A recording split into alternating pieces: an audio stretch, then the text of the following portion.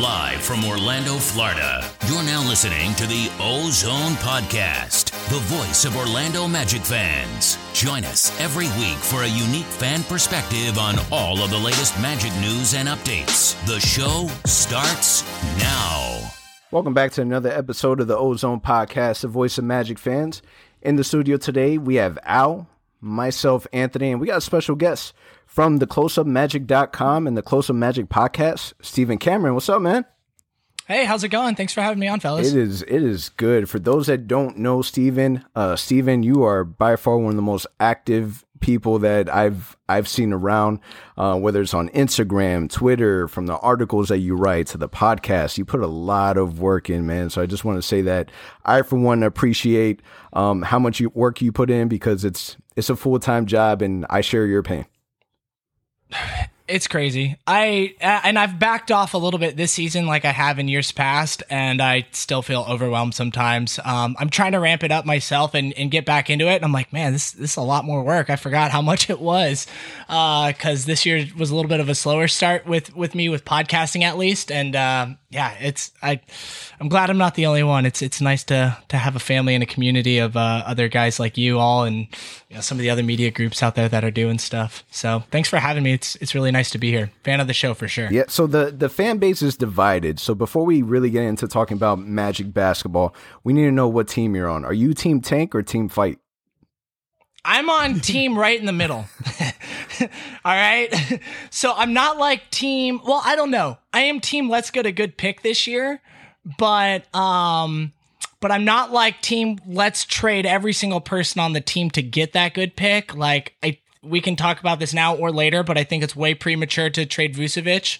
I think, but I definitely am like, let's take advantage. Let's get something in return for these expiring contracts and Kem and Evan. Let's really consider what's going on with AG. And, this team's probably going to be pretty bad enough to get a top pick if you do just that, in my opinion. Then you can bring in a top pick, come back strong with AG or with Vooch and Fultz and J.I. and, hopefully Cole and Chuma take a good step. Mo might make some growth. That could be a pretty darn good team next year. So I'm like split right in the middle between full-on rebuild and competing. So, that's where I'm at. I hope that answers the question. So I think that puts us all kind of in the same boat, because I think we're talking about it off the air here.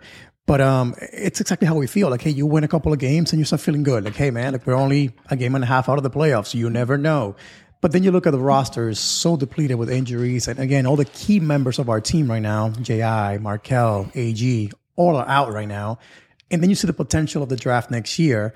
And it just makes you wonder, what would we look like if you take away Fournier, who let's say gets traded, but then you add a Jalen Green, you add Dante Cunningham, one of those top picks at the shooting guard position next season for our team, with a healthy Markelle, a healthy J.I.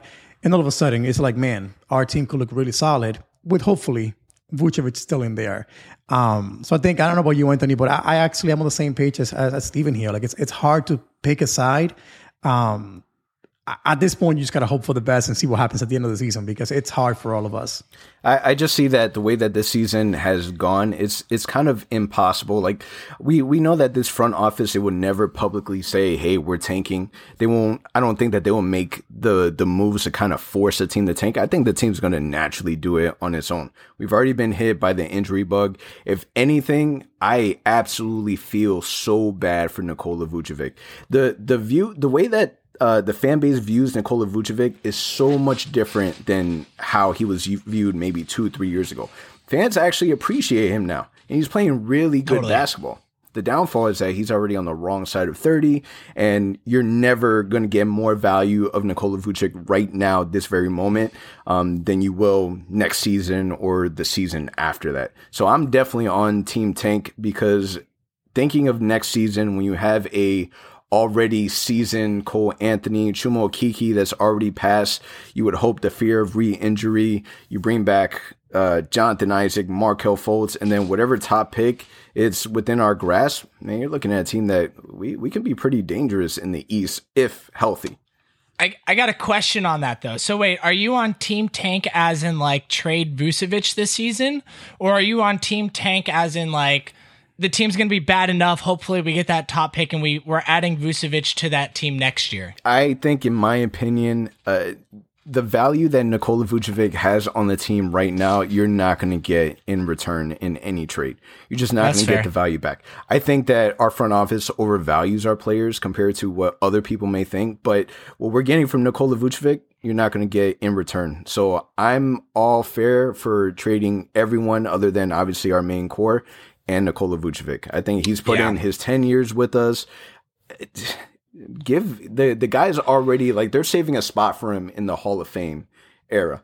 And I think that you can still get a solid 2-3 years out of a player that he's not athletic. He's going to have the big body. The shooting isn't going to go anywhere and can still bring a lot to the team.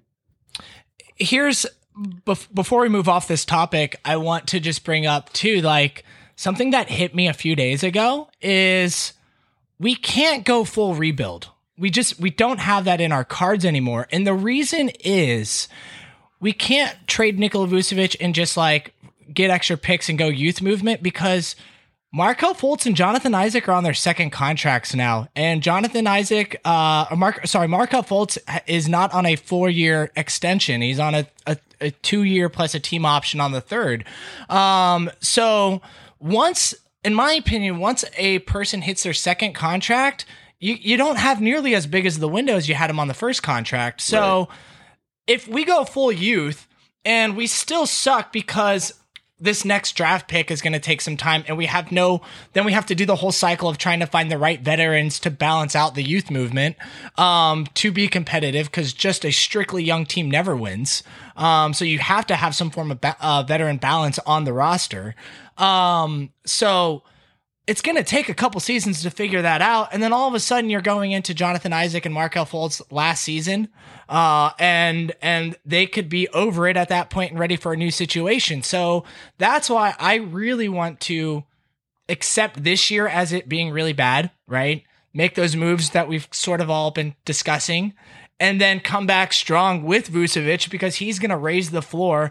Also, I'm sure you guys notice Cole Anthony and Markelle Fultz this year have some really nice chemistry with Nikola Vucevic. It's like, I don't think he's taking away from their game. I think he's adding to their game. Agree. And helping make their life easier.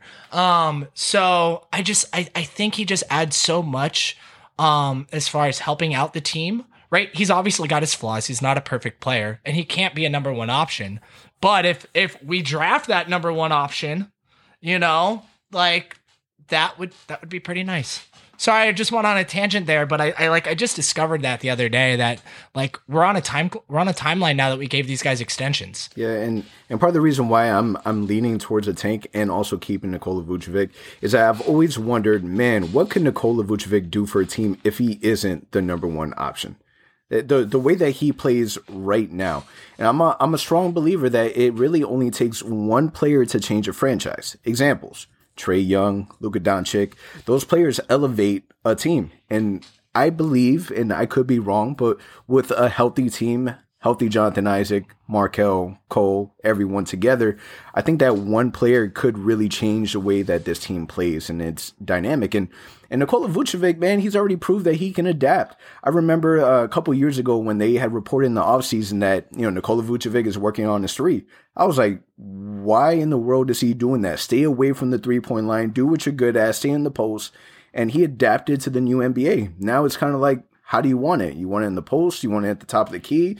You want pick and roll? How do you want Nikola Vucevic to score? And he'll do it. Yeah, he's really has adapted. And I think a lot of fans also forget that Coach Clifford completely changed the style of offense that was played this year at the beginning when we were healthy. They were running much faster. Nikola Vucevic was not slowing down this team at all. He's not the problem that they can't play a fast-paced tempo. Like that's not him. He's been able to adapt. And yeah, I agree with everything you said there for sure. Now let me ask you, because you currently live in California. You had mentioned that you live in the Bay Area. Yes, sir. So Is there a Magic fan base in the Bay Area, or is it just you by yourself in this island? There's a few of us. I've found a few over the years. It took a while, right? It was a big culture shock going from Orlando. I moved here at 25, so when I moved from Orlando here, it was a huge culture shock, and to just also be surrounded around a bunch of Warriors fans when they're winning titles after titles after titles. So I found a few. One of my closest friends in the Bay Area now recognized my Magic hat and came up to me and's like, "Are you a Magic fan?" I'm like, "Yeah." And so now we watch Magic games together and hang out and stuff like that. I've met a few other ones online. There's this guy named CJ that we actually met up through Twitter, but we went to the Magic Kings game. I was already going there. He was too. We ended up sitting next to each other because we were in the same section. It was an empty arena, so I just went down and sat with him. Nice. But yeah, there's a few of us. But it's also really funny. I had a lot of experiences when I first moved here. I'd be out at like a bar having a drink or something like that, and you'd see some guy with like an old school, Magic jersey on or Magic hat, and you go up and talk. I'm like, "Yo, are you a Magic fan?" Like, "No, I just like the gear." I'm like, yeah. Okay, cool. Never mind. I can't have this conversation with you then.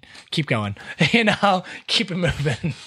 But there's a few of us out here, but not many. It's Warriors culture. Pretty hard. I mean, it's crazy because if you really talk about the dynamic of the Orlando Magic, there was a point in time where, being a fan of the Magic or even wearing their gear was cool. It was a cool thing to do.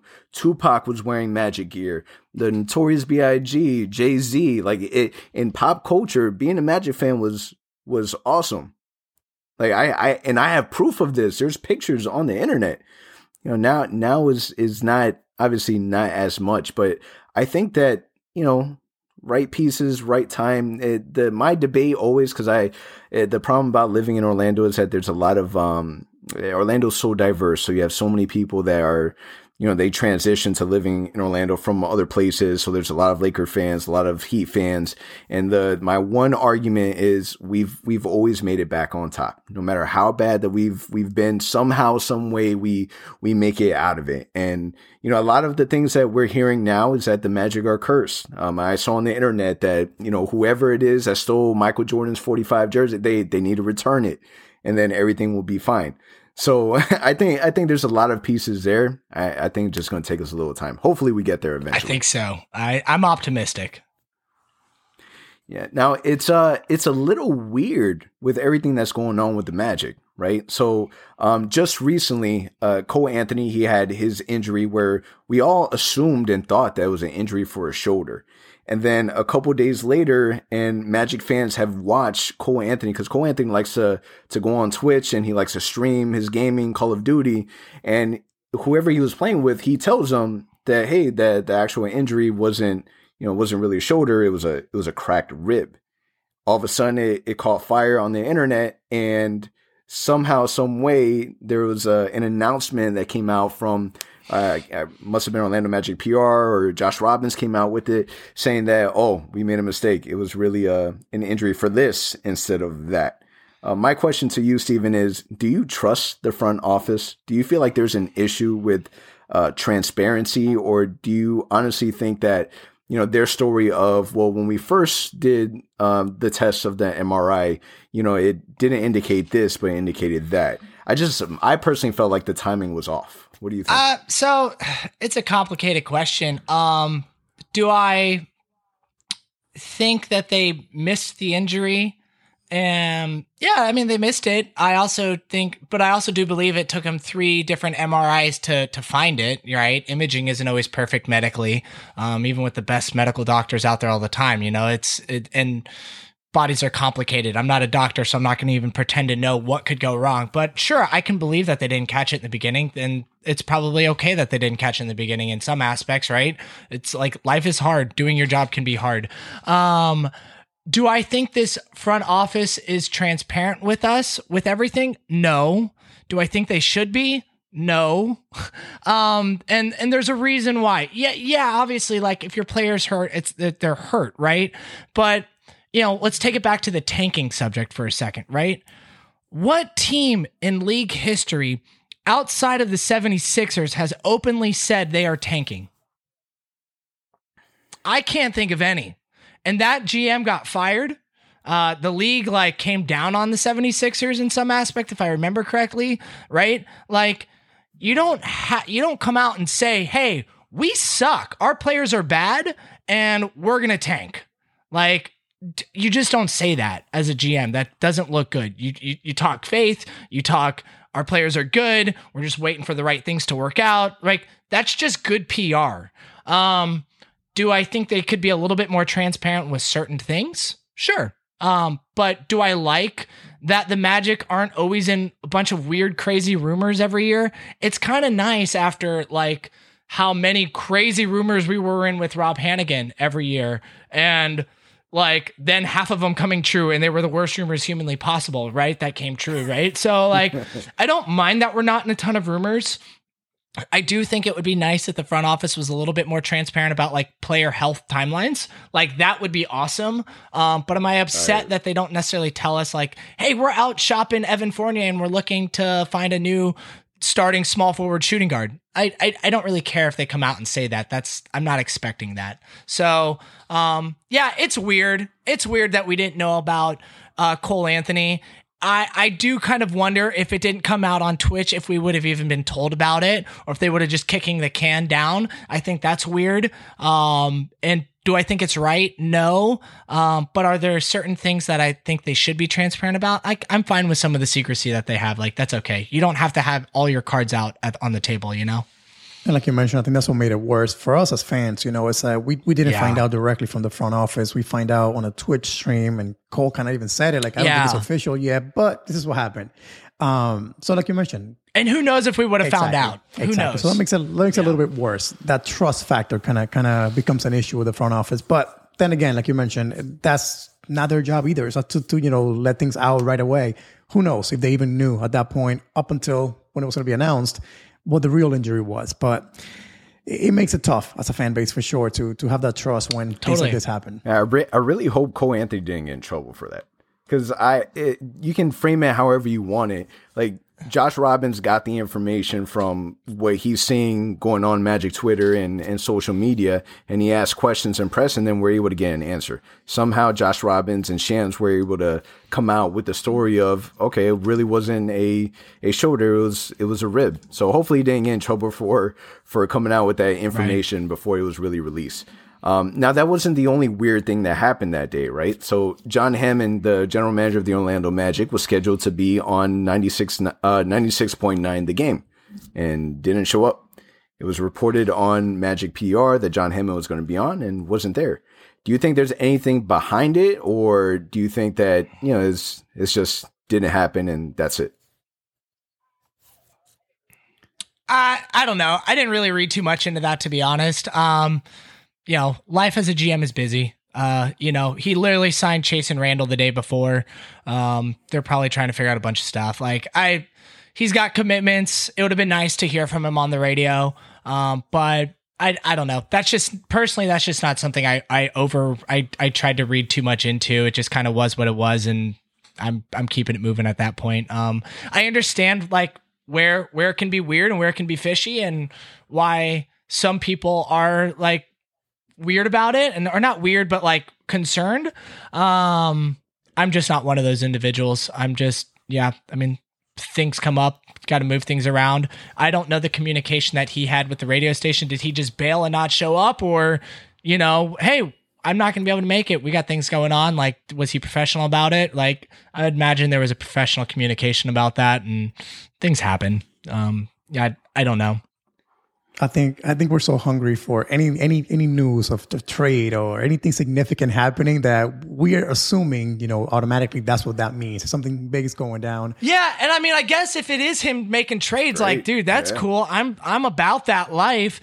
Is it him ducking I think it's probably more him having work obligations than him ducking an interview because he doesn't want to answer to people. I think it's more I got stuff going on, then I got stuff to hide, right? I think that's probably more or less what it is. I don't think he doesn't seem like someone who's ducking something because he's embarrassed to get asked questions or something like that. I don't know. I don't get that impression, but yeah, it's weird. Sure. It's definitely weird though. And it's kind of to your point, you know, if he didn't make it on the show because he's on the phones and trying to make things work, perfect, awesome. But I think naturally as a fan base, you know, Al, you had mentioned it, that we're so hungry for information, especially from a front office that, you know, they kind of treat everything they do like the CIA. They keep everything really close to the chest, and they're not telling anything to anyone. Any news or rumors or updates or anything, you know, it's a lot of times it's not coming from them. It's coming from outside sources. Well, I'll add this to this topic too. Like, I don't know if you guys are subscribers to The Athletic, but in one of the more recent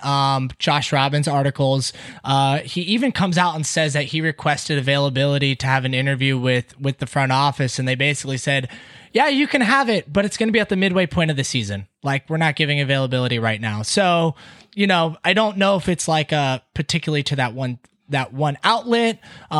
It just, I mean, it seems like they're just doing their thing and not giving media availability at the moment because they're, I don't know, focusing on other stuff, it seems like. But I don't think it's them like ducking. It just seems like they're cool. We'll give media availability and we'll answer your questions, but we're going to do it at this time. And it's going to be, you know, in March.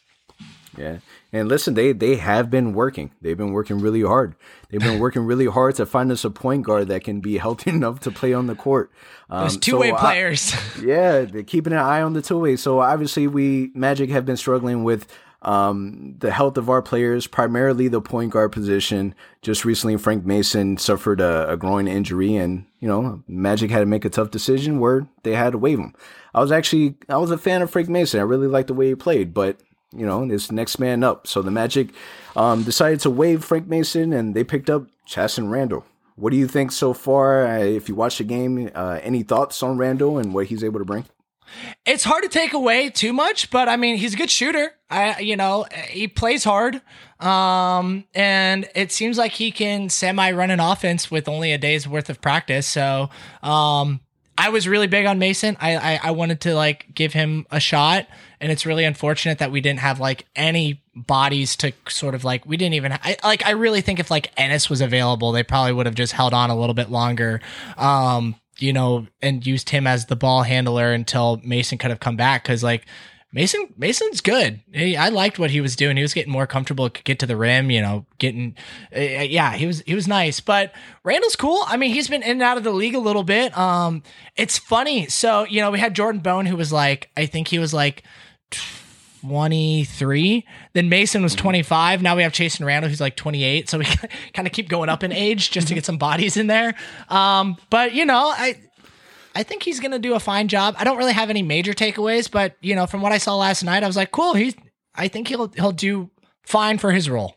You know, he seems like a good shooter too, which this team always needs shooting. So can't complain on that. Hopefully it'll be a 2-week thing, you know, because the expectation is for Cole Anthony to come back after the All-Star break. And right now they're slotted to be about 2 weeks from now. So hopefully we'll get MCW and Cole Anthony kind of running the point here. But like you said, I think I was not knowledgeable of who he was too much. I've seen him play before, but not too much. But my takeaway was the same. He can shoot a little more height than Mason did. So we'll take that, I guess. But I like you guys said, I was also a big fan of Frank Mason, what he could bring to the team. Unfortunately, we won't see it play out. But again, excited to see what he can do. This opportunity. Al, he's a little bit taller than Mason, right? He's 6'2". Yeah, he's 6'2". So he's and like Mason was just under 6 foot. Yeah, man, we like those short point guards. we really do. To me it just seemed like. Can you imagine like watching the front office watch the Magic, and it's kind of like another player gets injured? I can only imagine like the text messages between John Hammond and Jeff Wellman kind of going back and forth like, damn, another one. But it does seem like they're really, I mean, what can they do at this point? You have the trade deadline that's coming up in March, and the most that you're able to do right now is kind of put a Band-Aid on it. You have hopes that MCW was able to come back, which we're finally able to get him on the court. Cole Anthony, he had posted today that he'll be back soon. We have the timeline of about 2 weeks. So it seems like they're trying to do everything in their power to kind of, you know, ride the wave. And in the beginning of the season, I mentioned this on some other episodes, but you know, when he did the interview with Josh Robbins, one of the questions that he didn't defer from was, you know, should the Magic do a reset? Should we refresh? and he didn't say no. He wasn't against it. So it's kind of right. Like, what do you do at this point? The right move is to be able to put a body on the floor, and that body, you know, we experimented with AG as a point forward. He got hurt. What else could we do? Bring on the two-way players. Now, with the trade deadline coming around so soon, right around the corner, obviously you have your Bleacher Reports and other news outlets that they're kind of already working their magic to create buzz and content. And one of the things that we saw were the suggestion that the Lakers may be interested in or could be interested in Mo Bamba. When you think about Mo Bamba as an asset because he was a lottery pick, what do you see as a potential return? Because my fear with Mo Bamba is, again, we're not going to get the same value back. Kind of similar to how we did with Elfrid Payton. What did we trade Elfrid Payton for? Second round pick. A second round pick. That was it. So if you're really looking to trade Mo Bamba, what is really your return? Is it better to hold on to him to really see what you have? Or are the Magic really just playing Khem Birch more than Mo Bamba to kind of raise the stock on Khem Birch's value? So here's, Philip does this every year from Orlando Magic Daily. I preach it to a few other people's. Unless these reports are coming from Woj or Shams, I don't believe them. I just don't. It's, you know, it could be an agent leaking something to kind of raise value for someone else that's not even connected to Mo Bamba. It could be an agent on the Lakers side trying to raise value for from a guy deep on their bench just for that, and they legit have no interest in Mo. So I'm taking everything with a grain of salt. I'm on like super team, do not trade Mo Bamba. There's no reason to. The second round pick we don't need. He's young, just now starting to get meaningful playing time. He's now played 4 games in a row with legit meaningful minutes as of last night with the Knicks, right? Not enough minutes, I will admit, but he is legit getting meaningful minutes in the first and second half of games now, not just garbage time. And he's starting to look fairly good. Like he's getting you see something a little bit new every game, right? He needs time to get into his rhythm. And then, so if you trade him, and then Khem Birch decides, hey, you know what? It's been a nice run for the last 3 years with the Magic, but I'm ready to go somewhere else. And then he goes somewhere else. Then you're stuck with Nikola Vucevic and no backup center next year. That's not good. So I'm all like, keep Mo Bamba. Don't trade him. The return isn't going to be worth it anyways. What's the goal? Like what? I guess my question is, what goal does trading Mo Bamba answer for the Magic?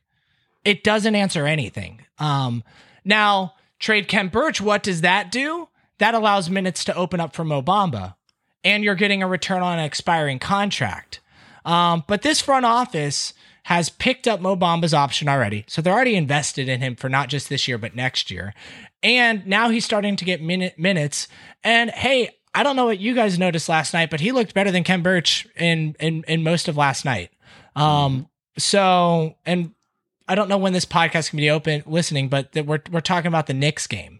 So, yep. I don't see the point in what trading Mo Bamba would do for the Magic. I don't think it's going to do anything good. Yeah, the thing is that it's a double-edged sword with me. Obviously, there's a major disappointment from the fan base around Mo Bamba's minutes. I also have the thought process, and I'm not sure if you listened to our episode with Keith Smith where he was talking about what he expected from Mo Bamba, but if a player like Khem is playing over you, Khem is undrafted out of UNLV, we gave him opportunity, and he did really well, and he's getting more opportunity, more playing. You as a lottery pick, it is your job to get pissed off and show them in practice, in the little bit of minutes that you have, that you're not going to play this man over me. I deserve to be here. You invested in me. I'm a way better player. I have, outside of Taco Fall, the biggest reach in the NBA. There's no way that you're not playing me. And I feel sometimes we see that, sometimes we don't. And I am okay. Obviously, injury, it changes everything. But I'm okay with Steve Clifford giving him tough love. If he's only playing them for 5-6 minutes, go out and prove the 5-6 minutes that you deserve to have more minutes. Go out there and ball out like I feel he has been doing. Yeah, I'm on that. And yes, I did listen to that episode with Keith, and you guys did a great job. And Keith is always fun to chat basketball with for sure. But yeah, I mean, you know, some of these kids need to learn how to work. And these are kids at the end of the day, right? I mean, they're men because they're in their like late teens, early 20s, but I'm in my 30s. You're a kid at that point. And I know when I was 21, I had a professional job for sure. Was I good at it? Did I have the greatest mindset? Did I have the greatest attitude towards it? No, I didn't. I like to sleep. I like to do other things too. I think some of that like laziness with Mo Bamba is a little bit overspoken. Yeah. And I also do think like, okay, we do know Clifford's job is to try and win. A little bit of tough love's fine. It is hard to find playing time for three centers. Like, centers aren't the most versatile position in the world. So it's not like, you know, you have a small forward out that, or a small forward trying to get into the rotation. You can also kind of blend them in as a shooting guard or power forward. It's a center, dude. The dude is 7 foot, right? You know, I guess, you know, Jonathan Isaac is an outlier who's a 7 foot power forward, but, yeah, it's just, I don't think it's been as easy as a lot of fans have thought it would be to get him playing time. And if he truly was getting outplayed by Kem, he's had to show, and it looks like he's starting to do that. And we've now seen 4 games in a row of him getting legit playing time, and some of those games playing pretty impactful minutes and moments and having really good stretches. And I think Cliff is someone that honors good. He does. That's not unspoken, right? Everyone knows that. So as Bamba continues to play good, he will continue to get playing time. And I'm with you, Anthony, on that. Like, tough love's good. Mo Bamba plays well. He'll get more. And he's starting to do that. And it's nice to see. Let me ask you guys this real quick. Do you guys think by any chance that the Magic are actually looking to trade Mo Bamba? I don't think so. I think this rumor, like you mentioned, Steven, came out of nowhere. It's some agent kind of manipulated thing going on. But do you guys think the Magic at all are looking to move on from Mo Bamba this season? No. Nah, man. Listen, Mo Bamba's 22 years old, and Steven, you bring up a really good point. If you're really mad, because I'm 32 years old, if I was to tell you that, you know, I was a best worker at 22 years old and all I cared about was my job, and obviously it's a little different realm in the NBA and you're making millions, but man, as a 22-year-old kid, you're still trying to figure things out. And your drive and your motor may not be at an all-time high level, but not everyone's the same. I think that a part of the expectation came with the marketing of Mo Bamba in the beginning, right? He had this really popular song that came out. He was doing promo and marketing videos of KG, and KG kind of mentoring. So you're kind of hoping and thinking that this kid from Harlem, New York was going to come out and just destroy everything. That wasn't the case. We always knew that Mo Bamba was going to be a project, and I agree with you, Al. I don't think that we're going to move anywhere into trading Mo Bamba or even in that thought. So, Steven, my question to you is, out of the players that you see, especially the Rob Hennigan players, right? Who survives between Aaron Gordon, Evan Fournier, Nikola Vucevic? We'll throw Terrence Ross out there. It was reported from Sam Amick that he had came out with the list of players that he felt were going to end up not being moved, and he listed Aaron Gordon as one of those players. But who do you think fully survives out of that core? Because this trade deadline is supposed to be, you know, the year where we finally actually make a move with this front office that isn't something as low risk as the move that we made for Markelle Fultz. Sure. Yeah. I mean, it's a great question. I don't view half those guys as Rob Hennigan guys anymore, because most of them have been re-signed by the current front office. And once they get a new contract, that kind of is like a fresh thing for me. But I totally get what you're saying. Sorry. That's just me being weird. I mean, I do kind of think that Evan Fournier is going to be traded. There's just too much writing on the wall for that, for him to still be here. One is, okay, so it sort of made sense why Ross, and Vooch re-signed, right? We had just made the playoffs, had some really nice forward trajectory going at that point in time. This is going to be one of the worst years in Magic history. Probably a top 10, 15 worst year ever in the Magic history. There's not much forward momentum for Evan to want to be back here with that, right? There's only like DeMar DeRozan and maybe one other shooting guard that might be at or better than Evan in the free agent shooting guard market this summer. So he's going to have a lot of teams interested in him in that aspect. And there's a lot of teams that have money this year. And there's not a ton of big free agents anymore. A lot of those guys signed extensions. So I think he's going to have a lot of interest. And yeah, if you play around with certain cap numbers, you can get Evan Fournier in there at like $17 million a year and not be at the tax, but that just sounds dumb to me. I like Evan. I don't think he deserves nearly as much hate as people give him. He is a really good basketball player and does a lot of things good. He's not great. He's definitely asked to play out of the role that he should be playing. But I think the Magic fans are going to really realize how much he does for this team when he's gone. And it's going to be hard to replace that. Like we see that when Terrence Ross starts and plays when Evan's out, like he just doesn't do some of the things that Evan can do. And Evan has been playing off ball more than he ever has at the start of this year. When this team was healthy, he was like almost strictly a catch and shoot and drive to the basket type of guy with hardly any ball handling responsibility. And he was playing fantastic. Anyways, rant about Evan. I think he's gone though. There's just too many signs. I was chatting with someone and they were like, well, the Magic let Wes Iwundu walk in the offseason and didn't get a returned asset. Well, dude, Wes Iwundu and Evan Fournier are two completely different caliber types of players. Like, I'm okay with letting Wes Iwundu walk. He's like, at most, maybe you get a second round pick from him. Evan Fournier, you're going to get something, right? And it's going to most likely be able to be something that you can do. I wouldn't be surprised if Al-Farouq Aminu is healthy and can start picking up major minutes and really start like being a contributor, and there's less risk factor with him and Chuma. I wouldn't be surprised if Aaron Gordon gets dealt this deadline, but I can also very much see a world where he's still with us and maybe they trade him in the summer. I also am not completely against giving him a contract extension if he would be open to that. There's no guarantee Jonathan Isaac's going to come back being the same Jonathan Isaac he was. And it would be nice. Aaron Gordon's a pretty healthy player. He does miss a few games here and there, but he hasn't really had those like season-ending injury concerns that I'm like scared of, and he's only 25. So I don't hate that idea of possibly bringing him back. But I don't know. I'm kind of 50-50 as he's going to be here on the trade deadline. Vucevic, I think it's almost impossible to trade him at this point. And I understand.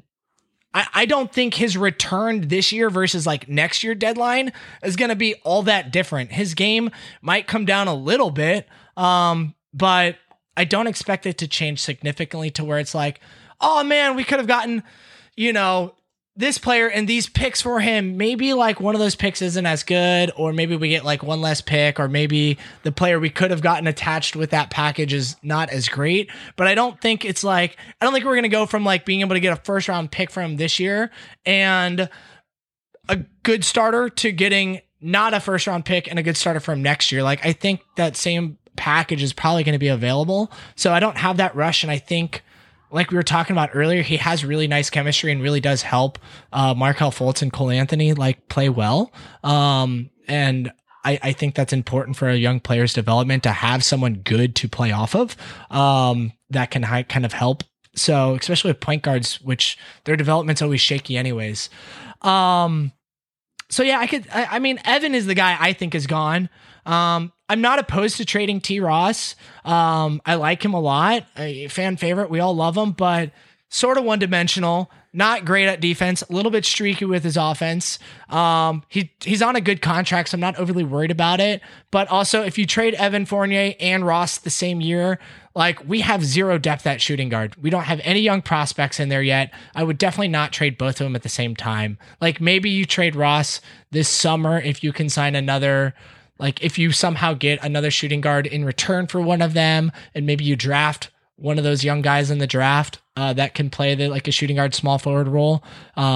But I guess, I don't know if I've like answered your question, but I think Evan Fournier is gone. And I don't know, I guess maybe AG could be gone, but there's still concerns if the team's going to be healthy enough to really let him go at that point.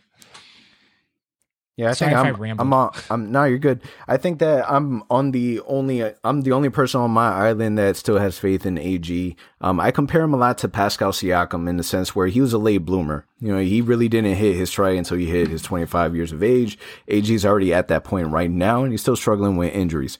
The thing that people are going to be so upset about is the never-ending story of the Orlando Magic, where players leave our franchise, go to others, and they succeed and find success elsewhere. That's bound to happen. And that you have that possibility of it happening with Evan Fournier and Aaron Gordon. And those type of players, you really think about it, and you mentioned it earlier, they're playing out of position. You're asking these guys that, you know, are not second, third type option players to be your second, third option on the team. Imagine how well a player like Aaron Gordon would be joining the Brooklyn Nets with Kevin Durant and Kyrie. All that shooting. Yeah. I mean, like, let's pause here for a second, because I'm in the same boat, man. Like, I like Aaron Gordon. He does a lot of really awesome things that just get underappreciated, and he gets asked to do too much. And man, he's never had a point guard that could shoot over 33% in his career. He's played with Alfred Payton. DJ Augustine for that season was kind of nice. And Aaron Gordon played pretty well that season. But then Markelle Fultz, dude, Markelle Fultz sucks at shooting. All right. I'm sorry. I'm on that island that I don't think he's ever going to be a good shooter. Don't apologize. It is what it is. And then Cole Anthony, he's a rookie, man. Like, he's just kind of figuring out what a smart shot even is in the NBA, right? So his shooting numbers are going to be all over the place. And then our small forward, power forward, like, situation, like, Jonathan Isaac hasn't been a good shooter yet. I mean, he's had moments. He was good in the bubble for those 3 games that we saw him in. But like, he hasn't been a good shooter next to Aaron Gordon yet for that consistency yet. Vucevic is just like the last couple of years has started hitting the 3 at like a really good rate. So it's like, man, I would love to see Aaron Gordon next to some shooting guys, like a point guard that, like, if Cole Anthony could hit 37% from 3, dude, awesome. You should be the starter. Sorry, Marco. Like, I don't know. Like, I like Markelle Fultz. He's got a lot of promising upside, and I see what he does very good. I'm not in love with him as a player. I don't know if he's the future point guard of this team when we are hopefully one day a championship contending team. But Anthony, I'm with you. I wouldn't like hate if they gave Aaron Gordon an extension. I wouldn't hate it at all. Al, do you like Aaron Gordon? I don't know, man. I'm torn, mainly because we haven't seen any growth from him over the past 3 years. Like, can he defend? Yes. Is he an okay rebounder? Yes. But the issue that I have with Aaron Gordon is, man, like, I have not seen any growth from him from a shooting perspective, from a scoring perspective. Even this year, when we needed him badly, we were wounded out there with a bunch of injuries. You didn't see AG have a game where he dropped, 25 points, 12 rebounds, and you saw him as that, like, go-to guy. I don't know if he's accepted the fact that he's a third, player on a good team, or a fourth player on a good team. People compare him to the Draymond Green. That should be his role in teams. But again, I think we all as Magic fans want more from him, and we haven't gotten that chance. So that worries me a little bit. Now, am I opposed to him being here and try it again next to J.I. possibly next season until J.I. is fully healthy? Not at all. I think he's too young, too much potential still there. But it's just, unfortunately, it's tough to say AG is going to be here for long term and us be a winning team with him in our roster. For some reason, I just don't see that happening. Fellas, the biggest issue with this team outside of health, but roster construction wise, 100% is not having a number 1 option that this team can go to. Until that is solved, everyone's playing out of position. Right? Vooch is not a number 1 guy. He should be a number 2, maybe 3 on some teams, right? Aaron Gordon should not be a number 2 or 3 guy. I mean, a number 1 or 2 guy, but he has to sometimes be in that role because we don't have that. Once we finally get that guy, that player that can be a true number 1 offensive option, everyone's going to start fitting and looking a lot better. Everyone will. And until we get that, if not, I mean, dude, even these young guys, Jonathan Isaac, Markelle Fultz, we're going to start saying the same thing with these guys in a couple years if they don't address that top end talent, because they're going to then be asked to do the same thing that Evan Fournier and Aaron Gordon and Vucevic have been doing was, hey, we don't have a number one option. We need you to kind of be that guy if you can be. But are they going to be able to? Maybe. They're young enough to where we don't know that answer yet, but we obviously don't have a clear yes. You have that potential to be that, right? So I'm still wondering if we even have outside of Vucevic, if any of these young guys can be a number two. I don't even know if any of them are that good to be a number two on a contending team, right? On a good playoff team, yes, sure. On a legit contending title winning team, do we have someone that can be a legit number two offensive threat? I don't know. Maybe we might, but I can't say definitely yes. Cole Anthony and Jonathan Isaac or Markelle Fultz could be an offensive number two threat, right?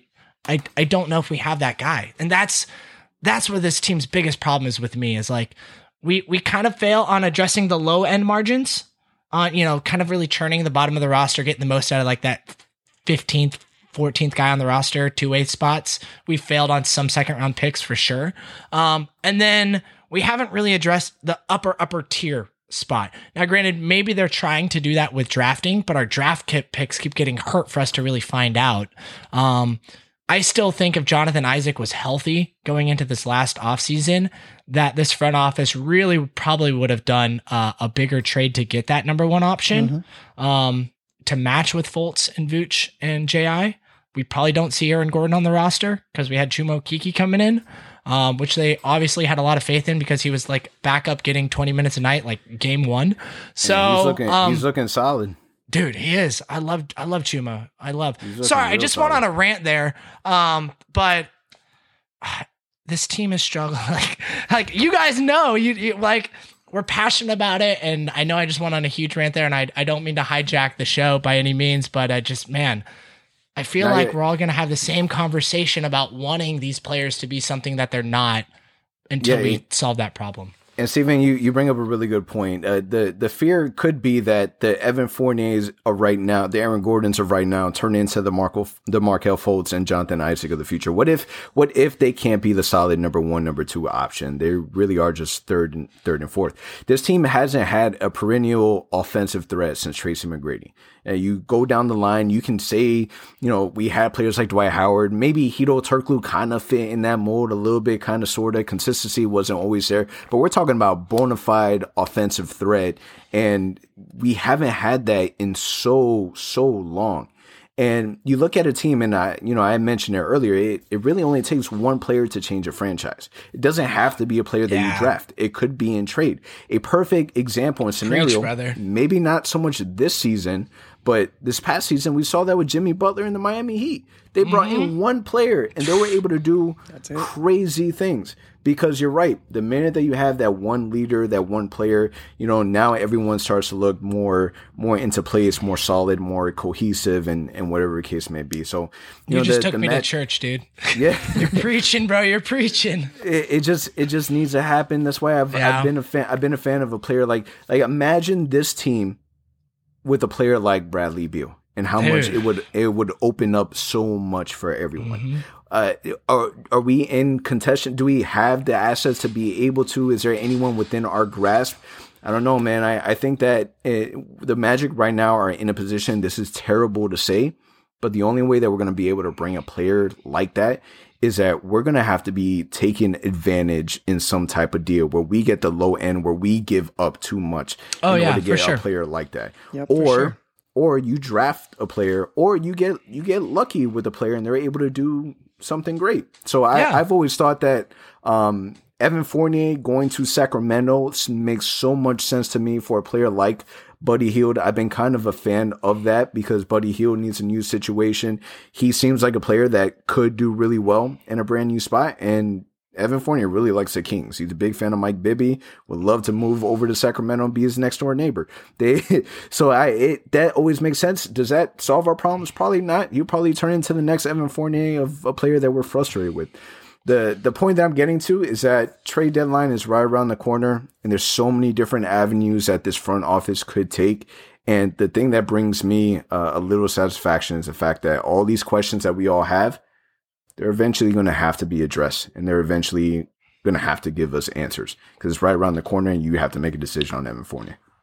I don't know if we'll get all the answers figured out by this deadline, but we'll definitely have at least one or two of them figured out. I think so, and, I urge all the listeners of the show to just kind of like, don't fall in love with any of these young guys. I mean, definitely root for them, enjoy them, but like this entire core of every single young player we have, they're likely not all going to be here. At some point, you're going to have to package one of them, maybe two of them, with some picks to go get Bradley Beal or player X. I'm just using Bradley Beal's name because we were just talking about him.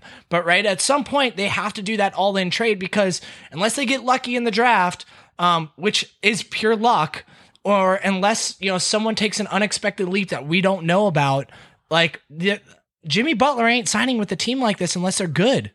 So they're going to have to make an all-in move at some point. I thought we would have seen it last year at the deadline, in the offseason if J.I. was healthy, but we didn't because he got hurt and it didn't make sense to do it then. But dude, I 100% agree with you, Anthony. And I appreciate you taking me to church with that with that sermon you just gave. That was awesome. Oh man, I'm available every single Sunday. All right, I'm coming. Sign me up. All right, Steven, we're going to get to some fan questions, and we're going to kind of roll this out as rapid fire. All right, cool. So this first one comes from Nihal_MC, and wants to know, who do you think is the most underrated Magic player of all time? Putting you on the spot, because trust me when I tell you, I already know there's a lot of options. But Dwight Howard, underrated? Right? Yeah. Fans hate him still. They do, man. He still gets so much crap, and like, yo, that guy brought me the most fun I've ever had in Magic history. I mean, there's tons of them we could go after, but like, that's to me one of the most controversial players, and I love him. He's great. Yeah. Dwight Howard. All right, this one comes from Keep It Lou. He says, do we need a complete culture change, as in a new ownership, front office, or even a head coach? No. I don't think so. Yeah, man, I think people are way too hard on Steve Clifford. Yeah. The dude has one job, and that job is to do everything in his power to win. That's with 8 players, 7 players, no point guards. Man's job is to try to get a W on the board. Yes, sir. All right. This next one is from _Deet. What hurts more, stubbing your toe or being an Orlando Magic fan? Being an Orlando Magic fan. Oh, man, it sure enough does. It's funny that he used stubbing your toe as like an example, seeing that we had 2 players that had toe injuries in the beginning of the season. Terrence Ross and James Ennis. Yeah, man, that's exactly it. It does hurt more being an Orlando Magic fan. And then last one. This one comes from Timothy.Soul5. Who is the number 1 player on our current roster that's holding us back from taking the next step? Oh my God. Yeah, man, this one hurts. It's such a depressing question. I don't know if I can answer that one. I'm going to say the point guard position. I'm still going to say actually, no, I'm not going to say number 1 player. I'm going to say the number 3. The small forward spot is holding us back. We don't have a true offensive wing that can really bring it. And I don't know if any of our power forwards are going to be able to fill in good enough to do that. So, the number 3 spot, I'm sorry, I don't have an answer as a player name. I can't pick just one.